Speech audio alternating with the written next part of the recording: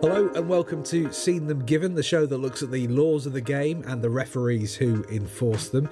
This week, DOGSO, when it applies, when it doesn't, and who got it right this weekend in the Premier League. A penalty and 2 red cards in the Championship's big match between Fulham and West Brom. We'll discuss the key incidents there. And can we read much into which sides have picked up the most cards so far this season? I'm Mike McCarthy, a football journalist and refereeing novice. My co-host is always Keith Hackett, former FIFA referee and ex-head of the PGMOL. Keith, great to see you again. First of all, can we start with, I think it's a bit of a time-honoured favourite subject of this podcast now, timekeeping. This from League Two, where it appears referee Alan Young essentially forgot to play stoppage time in the first half. His solution in Leyton Orient's 5-0 win over Hartlepool was to play 4 minutes after half-time, then get the players to switch ends. What do you make of all this? I think the referee's been brutally honest, because Law 5 states that he's the sole timekeeper. So he could have, if you like, maybe tried to get away with it. He didn't. In fairness to him, I applaud the fact that he's admitted an error. It's always difficult to do that with a referee, but he's done that. He's then determined what is the course of action. Obviously, we know the law 7 is clear about the referee must not compensate for a timing error during the first half by adding it to the second half. So he can't do that. He can't suddenly say, I've played 4 minutes short, I'll therefore play 49 minutes and then added time. So I think what he's done is he's followed an example that happened some years ago in a Dutch game where the match officials claimed afterwards that they were relying on the stadium clock for the timing of the match, which I thought was at the time quite amusing. But in this situation, I think that he's done the right thing. He's gone out in the second half. He's played that added time, the 4 minutes. He's then blown. He's not gone off again for another 15-minute break, obviously. And the players have turned round, the ends have changed, and he's restarted the game. So he's got himself in a hole by a lack of concentration, a lack of awareness. I would be asking as his boss, if I was his boss now, I would be saying, talk me through the situation with his colleagues, because I want to know why the assistant referee and why the fourth official didn't come in. They should have come in. I suppose it might, yeah. I know I haven't seen how this unfolded, but I guess it might be a bit difficult to intervene until you get into the changing rooms, because presumably he's blown the whistle to say it's half time. I understand that, but the answer is no. They're on communication kit here. And therefore, it's very easy. He's blown for time, and then tell him. Have the courage to say, ref, you've played insufficient. You haven't played added time, mate, and sort it. And they could have sorted it there and then. So to come in the dressing room, I suspect somebody's told them. You put the 4-minute board up and you didn't play it. Why not? Timing in the game is really important. I mean, we've talked about this whole element here. I mean, there was another weekend where I think Manchester City's Pep Guardiola was unhappy with the amount of time wasting that was taking part in the game. And, you know, young referees have got to understand that Law 5 gives them the responsibility. They're the sole timekeeper. They've got to make certain that they're adding sufficient time in. But prevention is better than a cure in refereeing. And therefore, be proactive and not reactive. And by that, I mean, okay, you see the goalkeeper, he's slowing things down, he's, on goal kicks.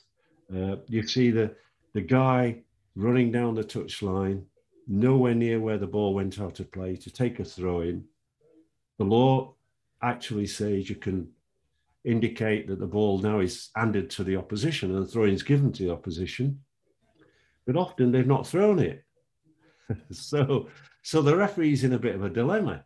So in that situation, there's got to be more proactive approach, a public warning, a quiet warning initially with the goalkeeper, say you're taking too long, I've got my eye on you. Inform the captain that you're not happy with the time delaying tactics. The subtle line between time consuming and time delaying.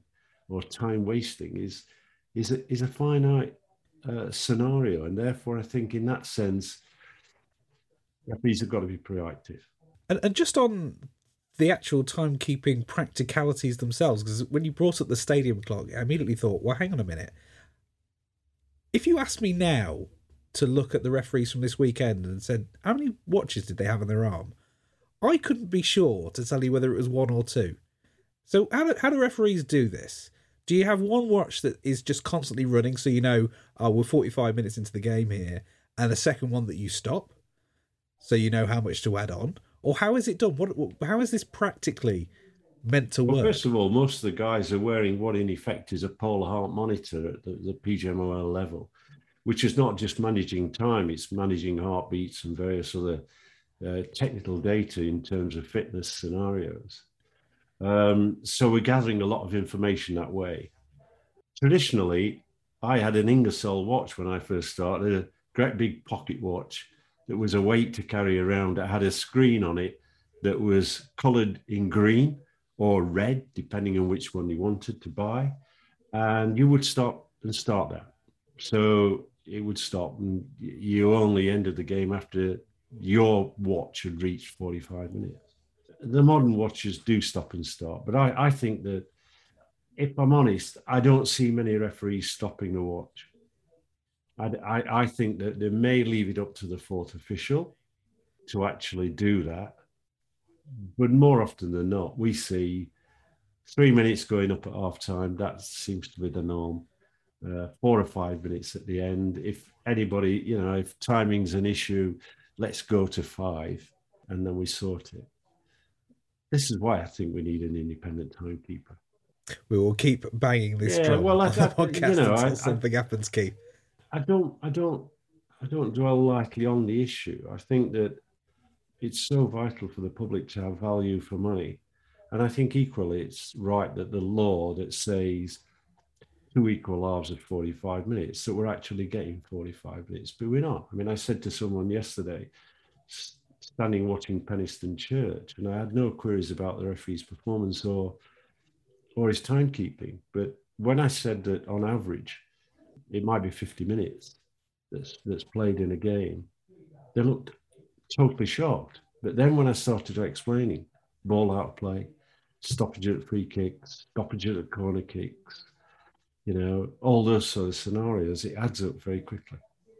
Now, I suspect Dogso is going to take up an awful lot of this podcast, given what we've seen over the weekend. Denial of an obvious goal-scoring opportunity. And I feel like we've got a case of a kind of Goldilocks Dogso in terms of 3 incidents this week, Keith. One that was given that perhaps shouldn't have been, one that wasn't given that perhaps should have been, and one that was just right. So can we start with Aston Villa West Ham? Because there was a curious double incident here.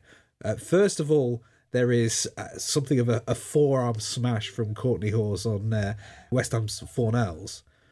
And then straight afterwards, Konza is dismissed again from a VAR check for a foul on Bowen as he's advancing towards the penalty area. So let's dive into both of these. First of all, the Dogso, the one that was given, was it a denial of an obvious goal-scoring opportunity, in your opinion? I think that this is very much about a referee judgment. It's about the law itself. You're not looking for a cynical challenge. Any foul on the attacker is in fact the first level of criteria. Then you've got distance from goal. The further back you go, what's the opportunities of that particular player being caught by a defender as he's running with a ball, allegedly. And then you've got direction of play towards goal as being part of the criteria. And then the probability of the player to control it. So you've got a fair amount upstairs to think about in this type of scenario. So what have we got here? We've got, first of all, was it a foul, was it not? Let's say it was a foul, because it was a coming together. And so, okay, I'll go with the referee. It's a foul. Now, I look at distance from goal. It's just on the edge of the penalty.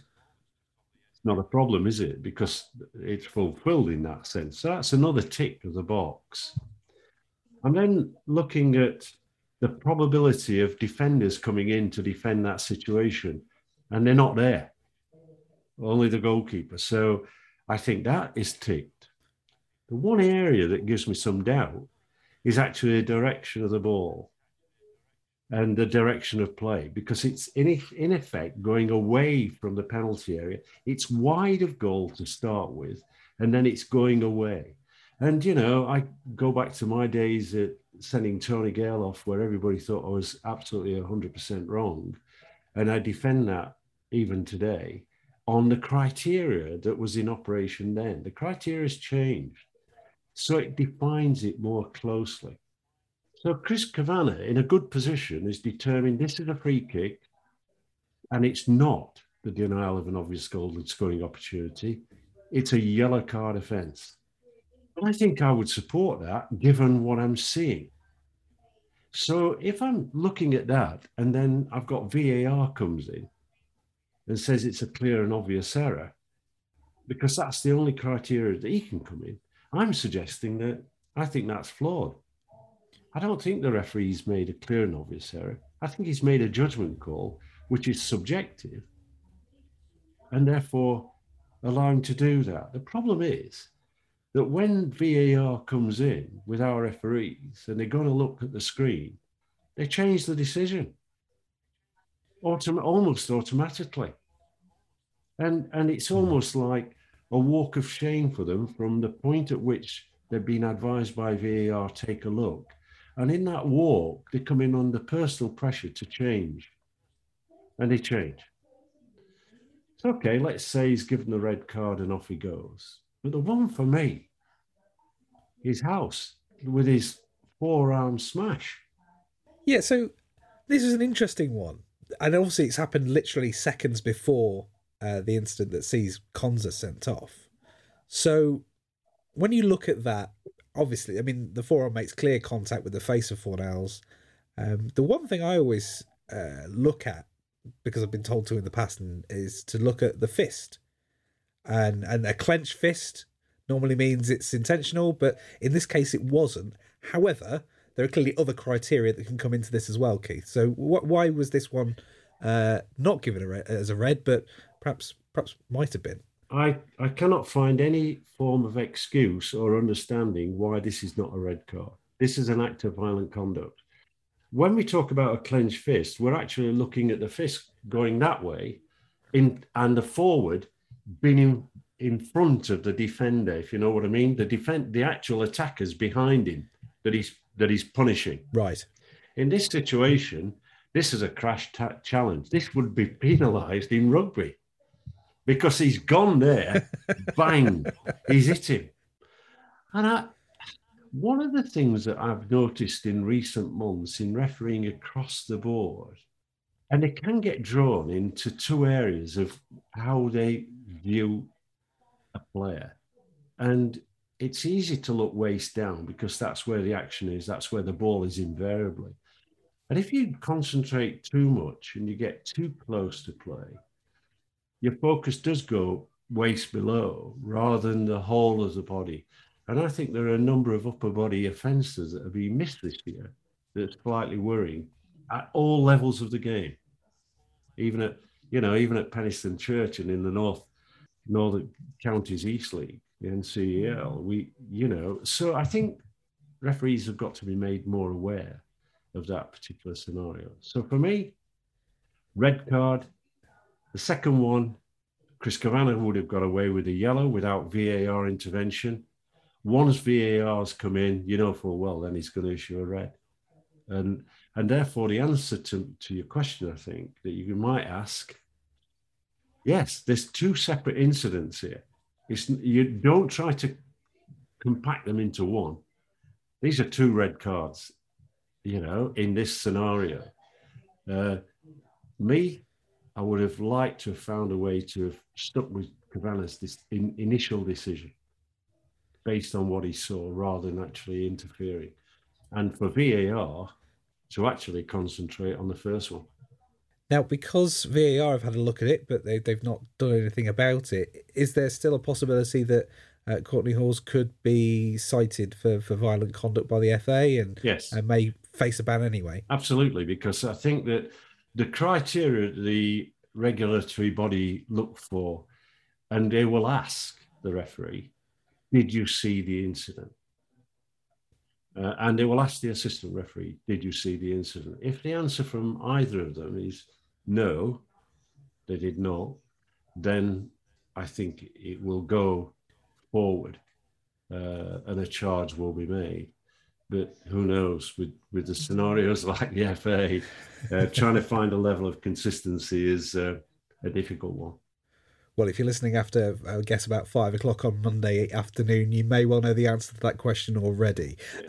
Shouldn't depart Villa Park without saying, actually, well done to Chris Kavanagh for a great advantage, actually, for the West Ham's third goal. I thought there was a blatant foul in the centre circle. Play was allowed to develop, promising situation, and West Ham got their third. Yes, I think that Chris Kavanagh is developing. I still feel as a referee, he's got much more to offer. One, I think when he was brought onto the list, it was a good choice. I think he's a very good man manager.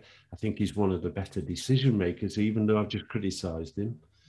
But if you don't see it, and that's easily done in refereeing, then you can take no action because you can't guess. I think he'll be disappointed that he didn't see that, or the VAR didn't bring it to his attention. So for me, I want him to gain in confidence a bit more, to recognise his own abilities, and then to say, right, okay, firmly, I'm confident in what I'm doing. I think at times, I think he lacks the sort of body language that actually conveys to me, I'm totally confident. So let's move on to the next stage in our Goldilocks Dogso conversation. So we've had one that was given as a red that shouldn't have been. Let's go to the King Power Stadium. Michael Oliver in charge here. Johnny Evans with a foul on Aubameyang. It's given as a yellow. Keith, I think you thought this should have been red. This is 100% wrong. And I'm rather surprised by Michael. You don't take into account the game, how the game is going with Dogso.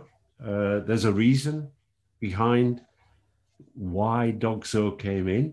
It's to prevent these types of challenges. And as I've said before, because people often say, well, it's only a foul, it's nothing big, it's not a red card offence. It's the actual action of committing a foul, and a small foul, if need be, and denying an obvious goal-scoring opportunity. The advice that we as referee coaches give to referees, I used to say to them, look, what we want you to do is visualize the situation, the whole. So as play is building in this situation, look at the consequences and understand the law and the criteria. Now, when that foul takes place, so Johnny Evans has fouled his opponent, in your mindset, take Johnny Evans away. Move the offending player out of the visual. And if that foul hadn't been taken place, would the attacker have gone on with the ball and had a shot on goal? And if you look at that as a simple formula for young referees, take away the player that's committed the offence, think about, will he gain possession? Yeah. And then have a shot on goal. That's the way to handle it. For me, that's the way I look at it. And there's no doubts that when Johnny Evans committed that foul, if I take him out of this scenario, the forward's going to go on and have a shot on goal. So for me, Michael's got that one wrong. It's rare for him to get such a big error in his performances. Yeah, and Andre Mariner in our Goldilocks scenario getting it just right in terms of the challenge from Laporte on Zaha. Yeah, absolutely. I mean, I think that the one thing about Mariner is that, you know, he's a mature guy. He's been around a long time. He's a safe pair of hands, relatively speaking. He goes about his task in a very quiet, unassuming way. He's calm. He thought about it, and he executed the law, and was spot on. No question. That was a red card, and he issued a red card. And it's surprising, isn't it? On the day that we're discussing this, we had two very almost identical situations. One give it and one didn't. Which led Pep Guardiola in his post-match interview to say, well, hang on a minute, Johnny Evans didn't get sent off in the lunchtime game, and yet my player has been. And clearly the answer to him is, well, your player should have been sent off and so should Johnny Evans. But yeah, it's difficult, I guess, and maybe that is a conversation that Mike Riley has with him later in the week. Who knows? Well, I think that what is so important is that referees get together, they review these decisions. There's no point in just accepting you've made an error and move on. What you've got to do is individually ask that referee, Michael, talk me through it. What did you see? Why did you come to the decision you've come to? And then as a group, you examine those decisions and discuss them to determine, first of all, raise the awareness with other referees of an incident that's fresh in their mind, show the video clip, and then have a discussion. And what is amazing is how referees will help each other. You don't necessarily, as the boss, have to lead the conversation. I mean, I would get Graham Paul and Graham Barber and Rob Stiles and Mark Halsey and Howard Webb and Paul Durkin having these levels of debate, not always agreeing until we come to the end of it and say, right, okay, gentlemen, how are we going to handle this in future? How are we going to agree? Because in refereeing, what you've got to have is you've got to have consistency within the 90 minutes as a referee. That's what your aim is. And then what you've got to have is consistency within the group. And the group means everybody at the professional level. And you set the standard. And what you do at the highest level in the Premier League and the Football League cascades down into referees at grassroots level. They learn from watching referees in the past, Howard Webb, and the modern referees like Michael Oliver, and I think that you can learn and understand in refereeing, no matter who you are in refereeing, you'll make mistakes. And the one thing that Michael Oliver did and Andre Marriner did, who didn't make a mistake in that sense, they both parked that decision and moved on to the next one, because that's what you've got to do in refereeing.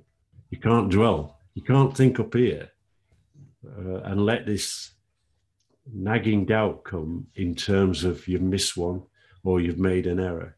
There's almost got to be a mental arrogance to some degree that everything I do, I'm right. And you've then got to get a balance. You make, hey, come on, you've got one major error in 300 decisions that you've made. You have to talk yourself through difficult periods in the game. And if the game's suddenly boring and not a spectacle, that's when you've got to concentrate. You're almost saying to yourself, come on, keep the form. And that's part and parcel of refereeing. Away from the game, and Michael Oliver will hopefully visualize that scenario as he's driving his car somewhere or sat in the lounge watching television. Visualize what the scenario is and how he's going to improve and avoid his error in future games. But the first thing he's got to do after the game is admit it to himself that he's made an error. We should say we're recording this ahead of the end of the Premier League weekend with Wolves against Everton still to come on Monday night.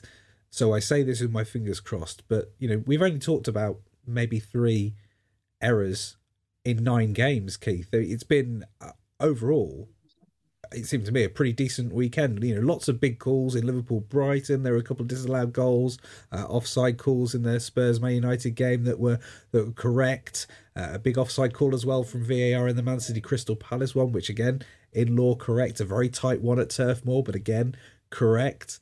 So it seems like, actually this has been a pretty decent weekend overall. Yeah, I think that You know, Mike, what the aim is to be, and really is what we were achieving way back, and that is out of 10 games, one major error. Now, I don't think that's a target because the target was no errors, but we were hitting those levels of targets. So 3 in a weekend is still, for me, 3 that could have been avoided with a bit more effort from the referee, a bit more concentration, and perhaps a bit more confidence in a sense, because the one thing about refereeing is if you're overconfident, you lose concentration and the game kicks you in where it hurts. And I've no doubt that Michael Oliver will be smarting. I mean, when you get to that very top level, the elite level, you don't want to make those levels of errors. And therefore, I think we have seen technology working much better. I think I've said it before. I do think VAR is working well. It's the human element of VAR that we're talking about really this weekend, when to come in and when not to come in. The glaring error of the missed violent act, VAR should have come in, perhaps shouldn't have come in on what I don't think was a clear and obvious error with Cavani. And then we had goal line technology, and I always smile when every time I see a goal line technology in operation, it's always accurate. And I smile because I go back to those days of the looks on the faces of the executives at the Premier League summer conference that I attended. And when asked Blue Sky thinking, what do you want? And I said, goal line technology, they thought I'd come off a planet or off, out of Mars or somewhere, because they looked at me absolutely gaga and thought, what's this guy asking? But now I can sit back with a little bit of, we had to work hard to get that involved. But again, it came to the fore. Yeah, very much at Vicarage Road this weekend, in particular, that one. Yeah. Well, let's step away from the land of VAR and into the Championship. Fulham, West Brom, a huge game at the top of the table. Michael Salisbury in charge here. Well, I wonder if VAR had been involved, whether the Bartley challenge on Mitrovic, which resulted in a penalty for Fulham, might actually have been reversed, Keith. Yeah, I think that it would have been reversed. I think it's an interesting one. I think that Michael Salisbury is seen as a strong up-and-coming referee. He's been promoted, of course, this year to the SG1, which is the Premier League group of referees. I'm sure he'll learn a lot. Probably the fact that he's not had a Premier League game makes life difficult. But yeah, I think that we're moving. When I look at the teams in the Championship and the quality of play that's taking place, these big decisions are going to impact greatly on whether the team's going to be in the Premier League challenge, or mid-table. So for me, I think it's a natural scenario where the Championship has to decide at which point does it come in, rather than it's never going to come in, And I know there's a cost implication to this, but I do think that when we're moving to a point where if we want that increased accuracy of decision making, then we've got to accept VAR. There's less comments now about VAR. Now they've got the offside sort of scenario sorted. What I think is going to be really interesting is the next World Cup, when we do see fully automated offside decision making and no VAR and no assistant referee involved in the process, because that's where FIFA are going at the moment. Those experiments are being carried out. I'm hearing that they're quite positive. So I think it'll be interesting that, at the elite level of the game, we see that introduction. Very quickly, just to before we leave Craven Cottage, 2 red cards in this game at the top of the Championship. Furlong dismissed for Dogso, because that's all that happened this weekend. Adarabioyo for a very late and high challenge.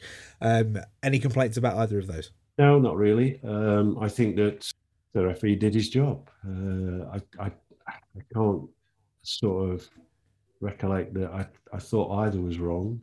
I think we've got to get players understanding that if they launch themselves with 2 feet or 1 foot forward off the ground, then they're subject to the referee looking very closely and the potential of a red card. There's a duty of care of players towards opponents. And I think sometimes We forget that, fellow professionals. I sometimes wonder whether the PFA, Professional Footballers Association, ought to make some comments at some stage in terms of player behaviour. But in fairness, the majority of players at all levels of the game are well behaved. It's just the odd ones that causes major problems when they get frustrated. Now, before we go, Keith, I wanted to read you this question from Stuart, which came in on Twitter. Our DMs at Seen Them Given are open, so if you do want to get in touch that way, then please do so. Stuart says, I've been looking at yellow card stats in the Premier League for 3 or 4 years now, and I'm interested to know your opinion on which factors are the most significant in increasing the likelihood of cards. At times, I think it's random, yet patterns do emerge. Do you think styles or tactics of teams can affect cards? West Ham under Moyes and Arsenal under Arteta have become, well, sides that don't get carded very often. Do you think this is the personality of players, or rather how the team plays, for example? Also, intensity in a game seems important. The prime example being EFL Cup games being extremely low for bookings, says Stuart. Liverpool and Manchester City dominate games, and their games are generally low on cards. Manchester United this season, though, have found it extremely difficult. In fact, I think they are bottom of the fair play league, such as it exists. And also the referee as well. I mean, Stuart, it's a fascinating topic to get into. What can you pick out when you look at yellow card statistics, Keith, and how they actually play into it? Because I know fans can sometimes look at, they'll look at, if I brought up the yellow card and red card table from the Premier League this season, they'll see that Liverpool have had 11 yellows, which is lower than any other side, no reds. And at the top, Manchester United have had 24 yellows and 1 red. Some fans will look at that and go, oh, well, the referees are clearly biased against Manchester United. And clearly that's not the case, but you know, these sort of things can be quite quickly taken out of context. So what do you make of Stuart's question there and what he's saying? I think it's great that someone's taking the time and trouble to actually look at the statistics and build patterns. That is exactly what I used to do when I was boss of the PGMOL. It was supplied to me, in fairness. And we could look at, first of all, the breakdown of yellow cards and what were yellow cards given for. We were moving towards more technical offences, and then the likelihood of double yellows, which, how could we avoid those? We looked at body language, we looked at more proactive refereeing, we looked at step management, because some referees were jumping straight to a yellow when we're saying, just a minute, where's the quiet word? Where's the public response to bringing the captain in? So I think there are areas where we can learn a lot. The truth is that those teams that have attacking flair are invariably the ones that are penalised. Defenders fouling to stop progress of the attacking player. The player who sticks his hand out to prevent the ball, committing unsporting behaviour, stopping a promising attack, yellow cards. And of course, it's more often at free kicks, it's the defending wall, not advancing 9.15, also giving away yellow cards. So I think that I can understand, given the position of Manchester United and perhaps some of the players, you know, the ones that are holding, one's thinking, don't want to pick too many out, but you've got Harry Maguire who fouls quite a bit because he's got pacey wingers playing up against him, or pacey players. And sometimes his turn is not as quick as others, and therefore he holds onto them and holds the shirt. So I think that you can read in quite a lot, but there is a trend. I mean, I once had this discussion with Sam Allardyce when he was manager of Bolton, because he was concerned that Kevin Davis, the number 9, was the most foul player in the league. And he was. The statistics supported that, but it also supported the fact that he was the player that was fouled the most as well. He fouled his opponents most. And when you looked at that, it's the reason that he was the, if you like, the guy that was receiving the ball and passing it on invariably. So more often than not, he was getting lots of the ball. And therefore, sometimes we look at possession and we break it down into challenges. challenges that were a positive and negative. So in dealing with analysis and looking at teams and preparing referees, as I did in the past, we would look at all these statistics. We would try to then bring them together. It's not just look purely at a yellow card, what for? And then look at the teams and determine how we could avoid issuing so many. We had a proud record of an average of yellow cards of 3 per game. At this moment in time, there's 1 or 2 referees on the Premier League that are on average of 5. Now, you might want to talk to them as the boss to say, look, let's have a look at all these yellow cards. So I would have, thanks to Prozone, I could have and would have and looked fairly frequently at every yellow card that's issued and every red and why. And then could it have been avoided? Did we have an aggressive referee? I mean, we have some referees who, if we like Mike Dean is a very competent referee, but also one that applies the law very accurately and obeys the law. He doesn't stretch it. So as a result, if he sees a yellow card offence, a yellow card's given. There's no hesitation. And I've had this debate with him. Look, can you reduce the number of yellow cards? Well, tell the players to stop fouling.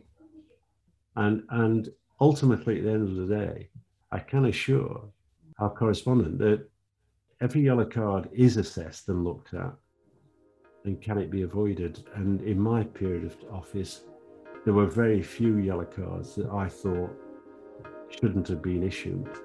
Stuart, I hope that answers your question. Good question. Thanks very much for presenting it to us. If you've got a question for Keith, there's loads of ways you can do it. As I say, our Twitter address is @scene_them_. Given the DMs are open there, so you can get in touch. If you've got a question on email, hello@seethemgiven.co.uk is where you can send it. And thanks again for listening to the podcast. More and more of you doing it every single week. It's great to have you on board. If you want other people to know about the show, the best way that you can do that is by leaving a rating or a review wherever you get your podcasts, and it does help us go up the charts and the algorithms like it. There's new episodes of Seen Them Given every Monday, so do look forward to seeing you next time. Keith, thanks so much for your company. Thanks. We'll see you next time.